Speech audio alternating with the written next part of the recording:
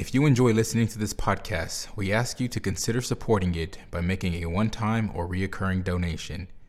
Visit Mayflower's website at www.mayflowerucc.org and click on the Donate tab in the menu. Donations made to Mayflower's Communications Fund are tax deductible and help ensure that this podcast is available. Thank you for your support.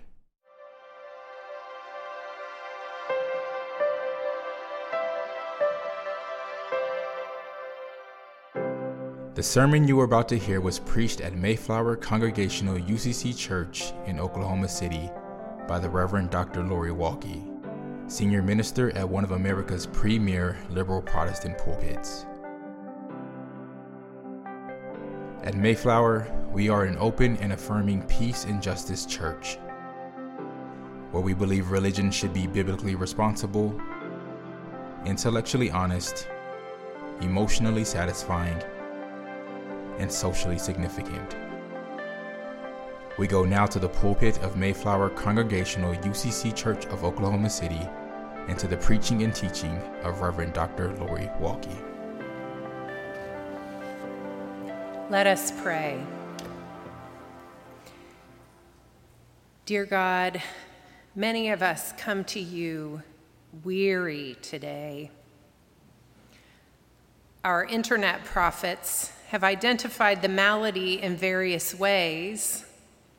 Some say our surge capacity is depleted. Others have noted this is a second marathon.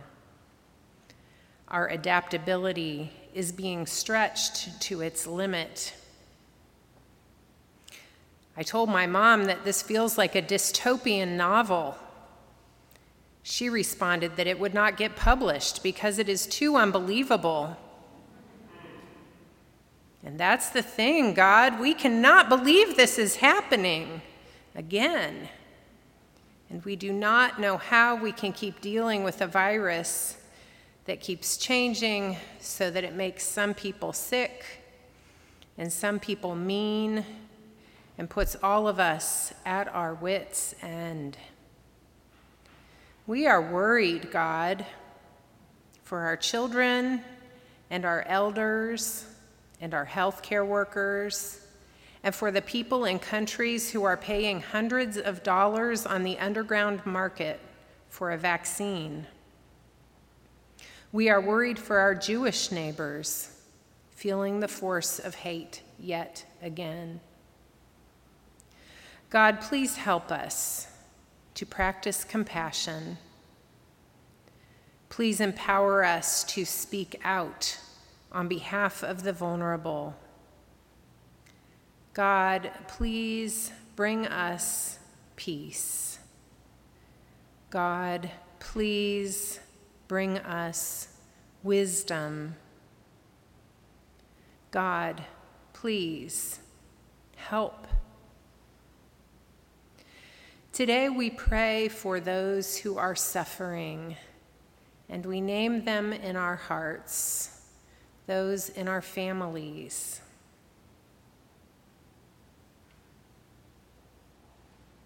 Those in our community.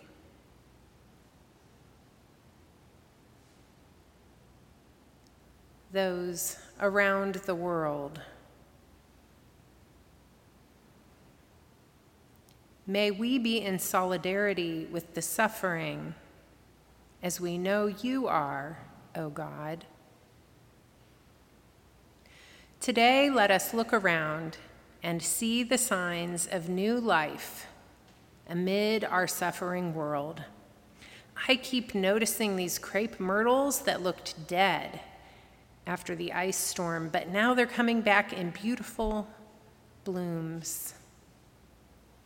God, help us to notice and be grateful for the rain this morning, for the butterflies and the flowers. Let us give thanks together for the sick who have recovered, for the relationships that have healed, for the communities that we cherish. Let us give thanks for the solace of the Holy One. Amen.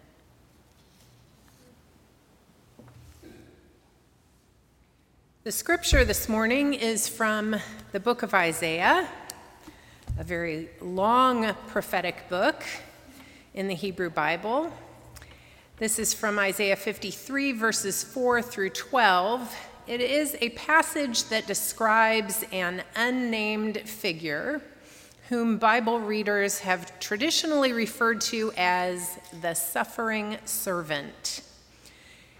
You may have heard this before, so I invite you to try to listen with new ears. And I am reading from the New Revised Standard Version. Surely he has borne our infirmities and carried our diseases, yet we accounted him stricken, struck down by God, and afflicted. But he was wounded for our transgressions, crushed for our iniquities. Upon him was the punishment that made us whole, and by his bruises we are healed. All we like sheep have gone astray. We have all turned to our own way, and the Lord has laid on him the iniquity of us all. He was oppressed and he was afflicted, yet he did not open his mouth. Like a lamb that is led to the slaughter, and like a sheep that before its shearers is silent, so he did not open his mouth. By a perversion of justice he was taken away. Who could have imagined his future? For he was cut off from the land of the living, stricken for the transgression of my people. They made his grave with the wicked and his tomb with the rich. Although he had done no violence and there was no deceit in his mouth. Yet it was the will of the Lord to crush him with pain.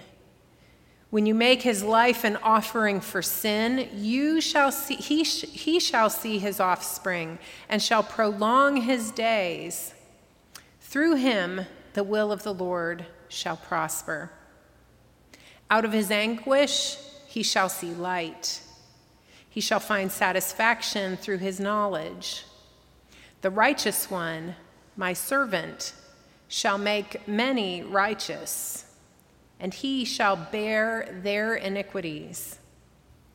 Therefore, I will allot him a portion with the great, and he shall divide the spoil with the strong, because he poured out himself to death, and was numbered with the transgressors.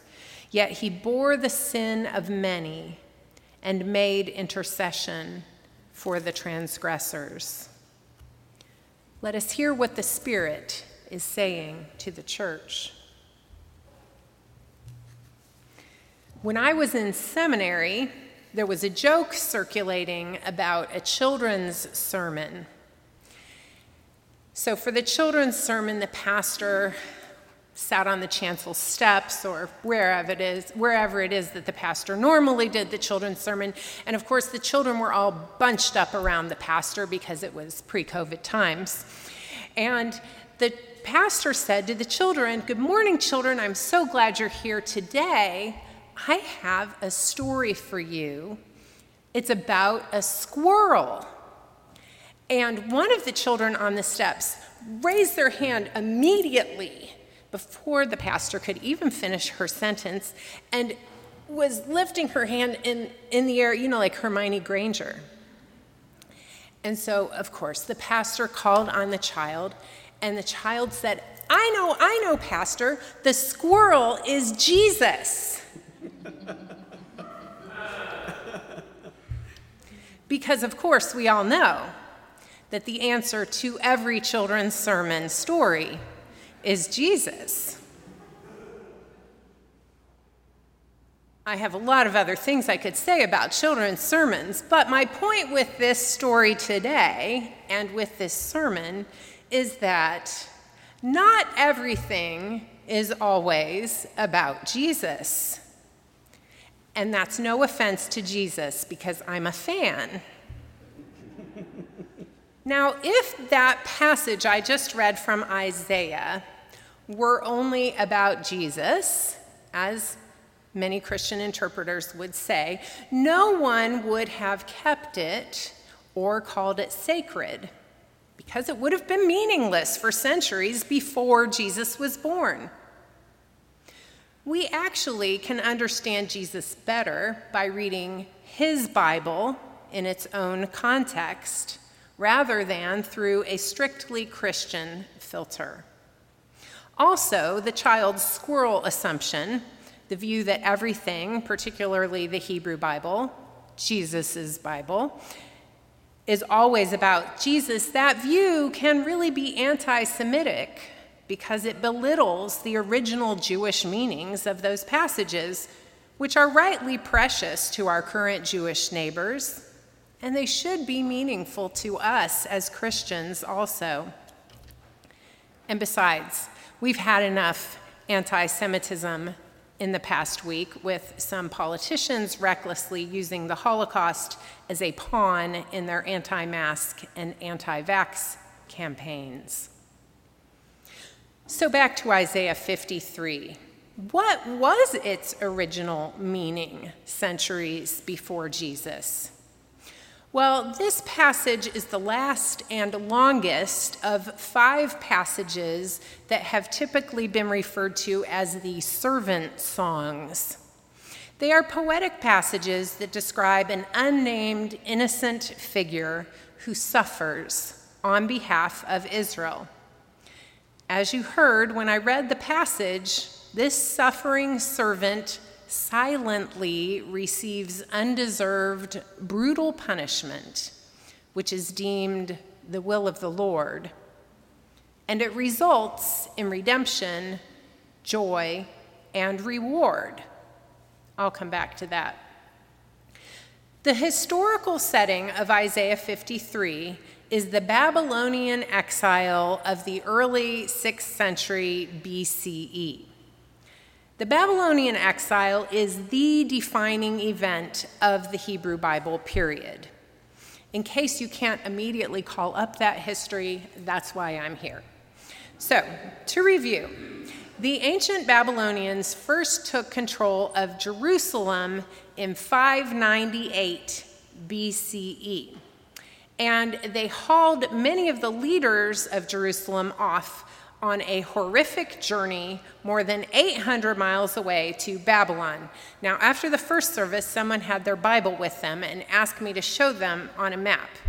And unfortunately, their Bible didn't actually have Babylon on it. But if you pretend my hand is a map, and Jerusalem is here and Babylon is here, it's 800 miles because you can't go straight across because there's a big deadly desert there. They would have to go up around the Fertile Crescent where you can survive. Well, theoretically, you can survive. Many people did not survive that journey because, of course, there's no airlift, no buses. This was an ancient trail of tears. Now, some people remained in Jerusalem, some ancient Israelites, and after many of the leaders had been taken off into exile, those who remained rebelled against the Babylonian captors and leaders. And so, in retaliation, the Babylonians looted and burned the city, including the Holy Temple. That happened about 10 years later in 587 BCE. Many people died. Many people suffered. And in the ancient world, the destruction of a temple would have been widely viewed as the destruction of that people's God. So it is truly the stuff of miracles that the people of ancient Israel and their unique religion did not become extinct, being separated from their homeland and having their temple destroyed. Well, Jewish and Christian interpreters have long debated the identity of the servant in Isaiah. It may be that this suffering servant was based on a particular individual originally, but who that might have been has been lost to history.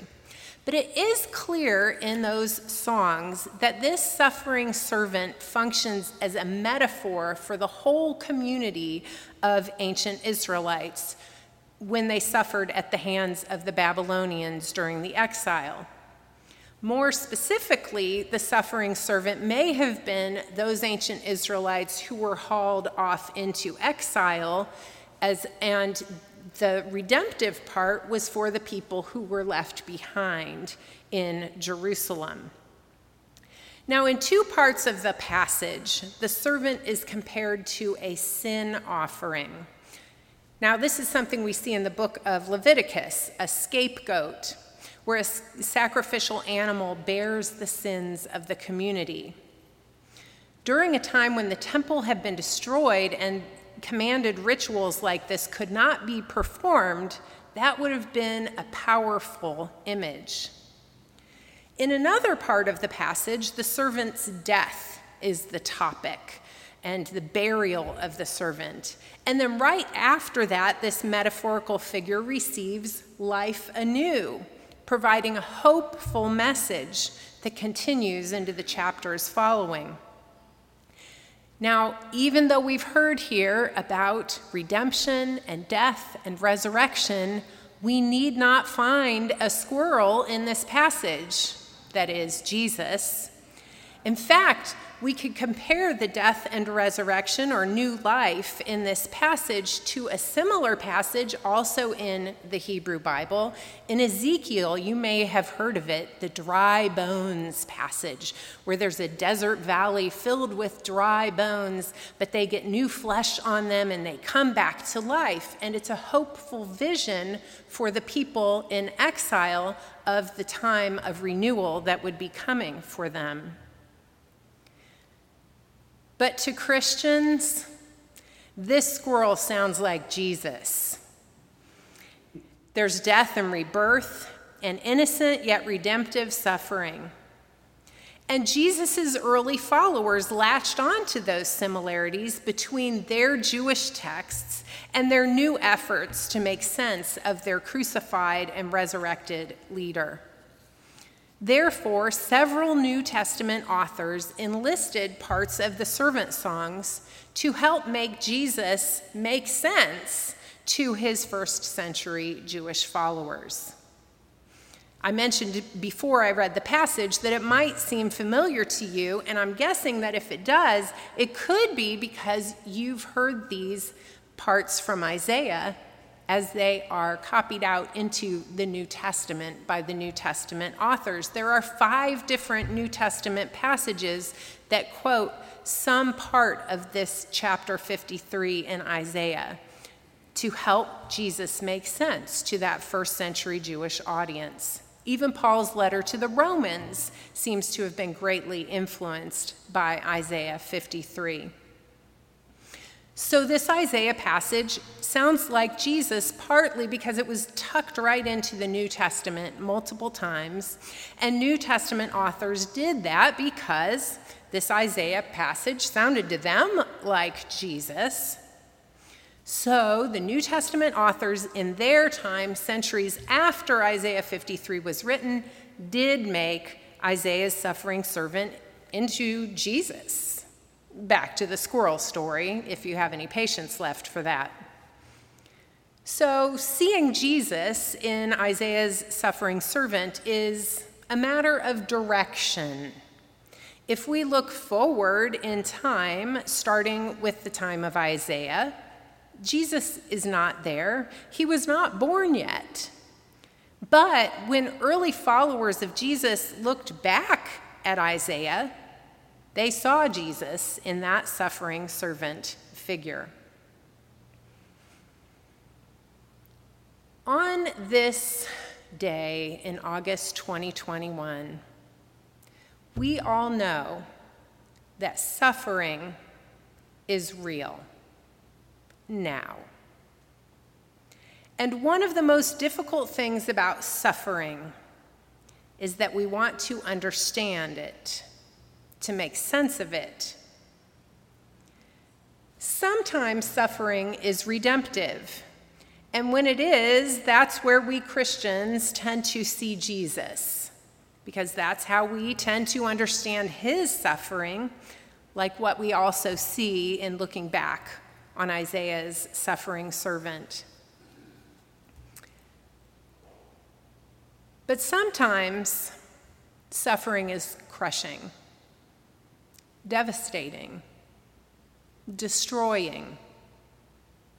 And because we cannot always know how to interpret suffering, and we never know all its outcomes, and we do not see how it affects its sufferers or how it will play out in history, we cannot always conclude that suffering will be the redemptive kind. If we rush to judge all suffering as redemptive, and it ends up being the crushing kind of suffering, well, that can be so harmful and cruel and even inhumane to those who suffer, not to mention theologically problematic. So the difference between these explanations of redemptive or crushing suffering is a matter of direction, kind of like whether we see Jesus in Isaiah is a matter of direction. We can sometimes look back at suffering with compassion, having listened to the sufferers, and if those who have suffered say, after the fact, looking back on their suffering with the benefit of hindsight, that they understand it as redemptive, then those of us who are Christian would look at that kind of situation and say, hey, I know that squirrel. That's Jesus. But if we try to determine ahead of time that all suffering is always redemptive in the end, and that it's just a matter of figuring out the details, and if we decide to impose that view on sufferers, that causes more pain, more suffering, because that tells every sufferer that their ordeal must be for some greater purpose, a greater good even, which can end up sounding like their suffering was not really that bad. Really, it was even necessary. And for those who end up literally crushed, devastated, ruined by suffering, that answer is the furthest thing from compassionate. Again, back when I was in seminary, I was a new chaplain intern at Children's Hospital in Dayton, Ohio. And the first night I ever went out on an emergency call in that role, it was for a horrific car accident on an icy evening. I will spare you any more details, as I think Children's Hospital and horrific car accident says enough.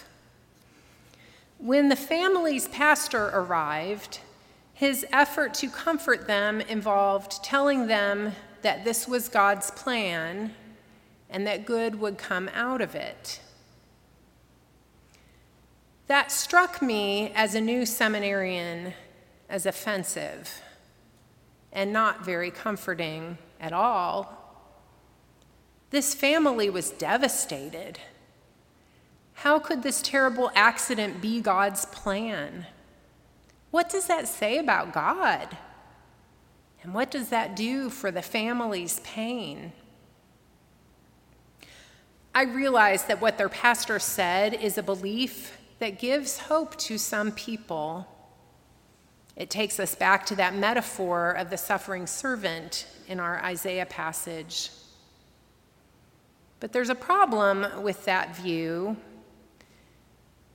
The problem with insisting that all suffering is divinely imposed for the sake of some higher good, and that it may cruelly trivialize the pain and suffering. It may even blame those who suffer at the hands of an abuser. The passage I read seems to glorify the silent and docile victim in the passage, and that may even be triggering for some survivors of trauma. And so I want to clearly say The suffering servant passage does not glorify all suffering for all time, and neither does the Christian message. Another problem with insisting from the outset that all suffering is redemptive is that it may prevent seeking solutions to end injustice. After all, if God turns all suffering into good, why change anything? Sadly, we even see that problematic logic in one part of the New Testament. In 1 Peter, we see this passage from Isaiah is invoked to tell slaves to submit to cruel masters. A similar difficulty exists for accidents, injury, and even disease, something we know about this year. If all suffering is always redemptive, why seek preventative measures? And that takes us back to the squirrel story again. It's not always about Jesus, in that not all innocent suffering is always redemptive. We must stop suffering where we can, whether that involves driving carefully on ice to prevent accidents or listening silently to a family who had an accident so they can find comfort. We must stop suffering where we can, whether it involves getting a child out of an abusive family or making sure that countries experiencing famine get food.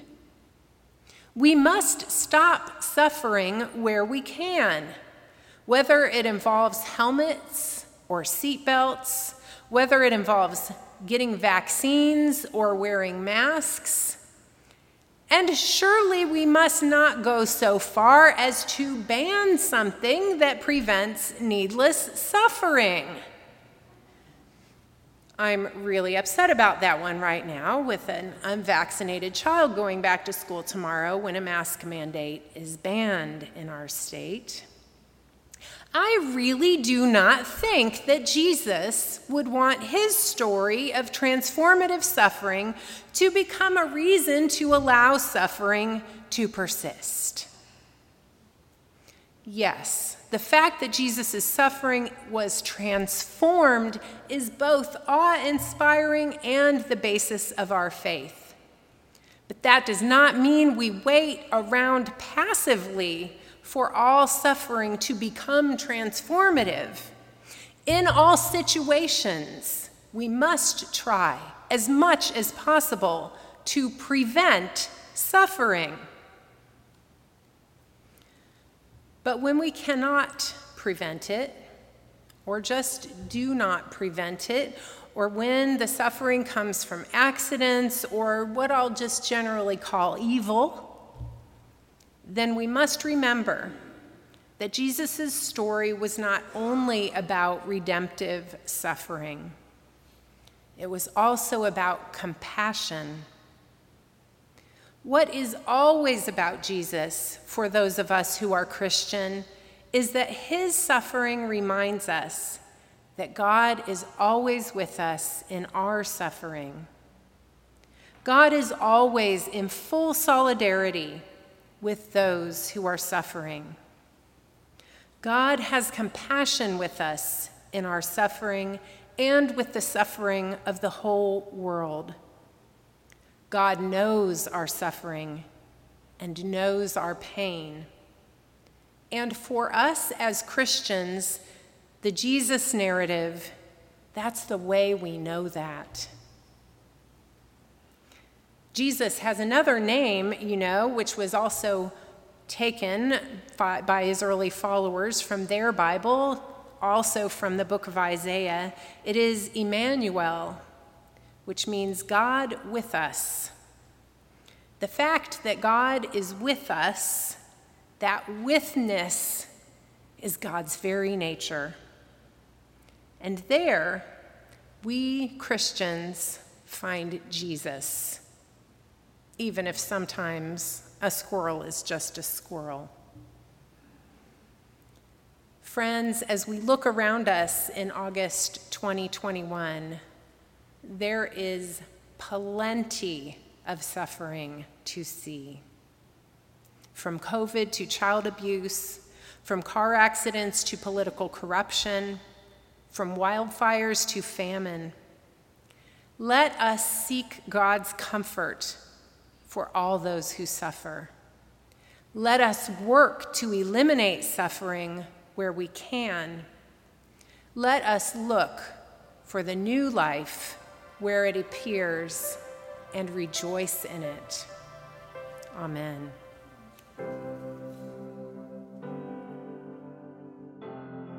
You've been listening to the preaching and teaching of Reverend Dr. Lori Walke, Senior Minister at Mayflower Congregational UCC Church in Oklahoma City. More information about the church can be found at www.mayflowerucc.org or by visiting Mayflower's Facebook page. Worship services are currently online only, premiering at 11 a.m. on Mayflower's Facebook page. Mayflower is located on Northwest 63rd Street in Oklahoma City, 1 block west of Portland. Thank you for listening.